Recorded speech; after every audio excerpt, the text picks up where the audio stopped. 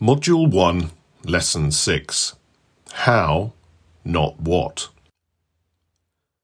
When newbie rebels join us, fresh out of diet culture and suffering the full effects of a mind riddled with diet language, they want to know what to eat. What foods are best?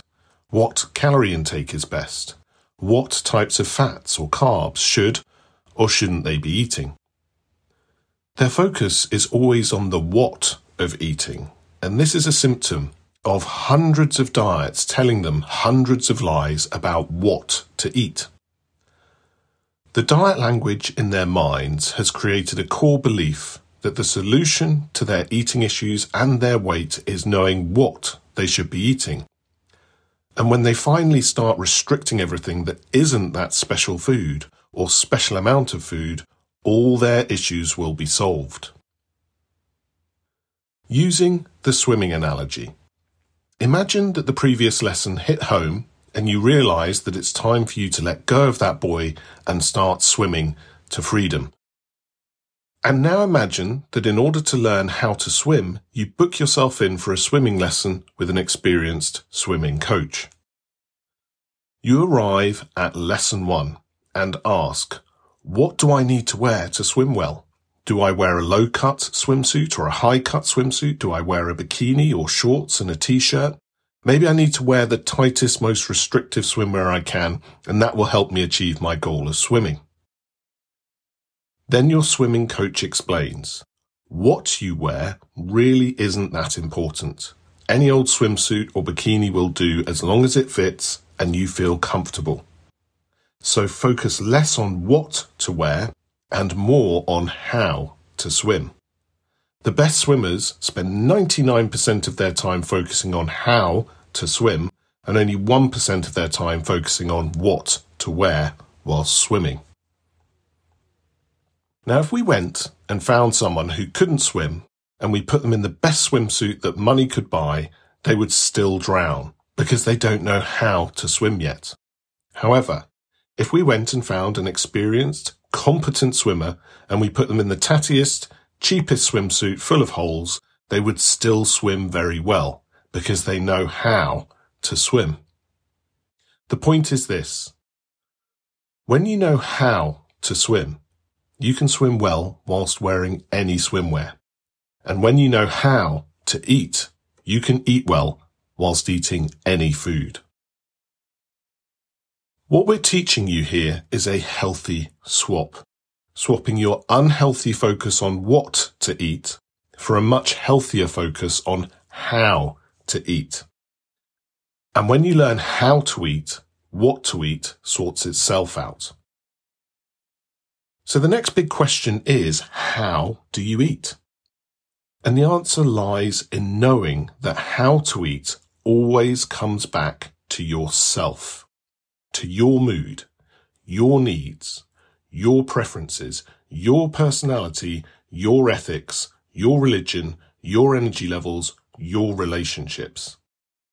At the core of how to eat is you. This is why the key eating skills we teach on our missions all have the word self in them. Because knowing your true self is key. We are going to teach you how to eat with self-knowledge, how to eat with self-compassion, how to eat with self-acceptance, how to eat with self-confidence, how to eat with self-trust, and how to eat with self-care. When you know yourself, have compassion for yourself, accept yourself, feel confident in yourself, trust and care for yourself, how to eat reveals itself to you and you develop your own style. Like swimming, there are many styles and we'll find the right style for you. However, the issue and the challenge we face is this. Many of you don't know yourselves. You have lost your true self to past trauma, abuse and diet culture. Many of you don't have compassion for yourselves. Quite the opposite. You spend a large amount of time listening to the shameful, bullying diet culture voice in your head and acting on it like it's gospel. Many of you don't accept yourselves or your weight right now. resisting it by relapsing into repeated cycles of dieting.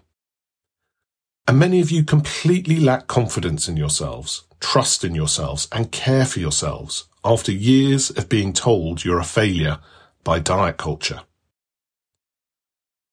So what follows, and a key part of learning how to eat, is learning how to find yourself again, learning how to treat yourself with compassion, learning how to accept yourself, your weight, your imperfections and imperfect eating at times, and most importantly, learning how to eat with confidence, trusting your intuition, and then deciding what to eat with your care in mind, sometimes going with your cravings or appetite, and sometimes applying restraint. This takes time and practice. This, for many of you, is the beginning of your journey and the beginning of what is a lifelong healing process from diet culture. But we can summarize all those eating skills and all that healing in one phrase: building your self-esteem. Someone with high self-esteem knows themselves, accepts themselves, trusts themselves, and cares for themselves. They have a healthy relationship with themselves, which translates to a much healthier relationship with their body, exercise, and food. That's why self-esteem is the next module starting on Monday, where we're going to start teaching you how to develop the key eating skills outlined above with some simple techniques you can start practicing and applying daily.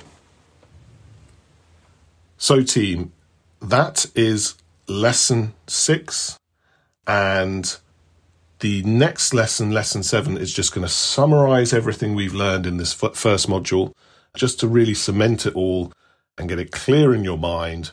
Then from Monday, the next lesson, lesson 1 of module 2, we're going to start this journey to building your self-esteem.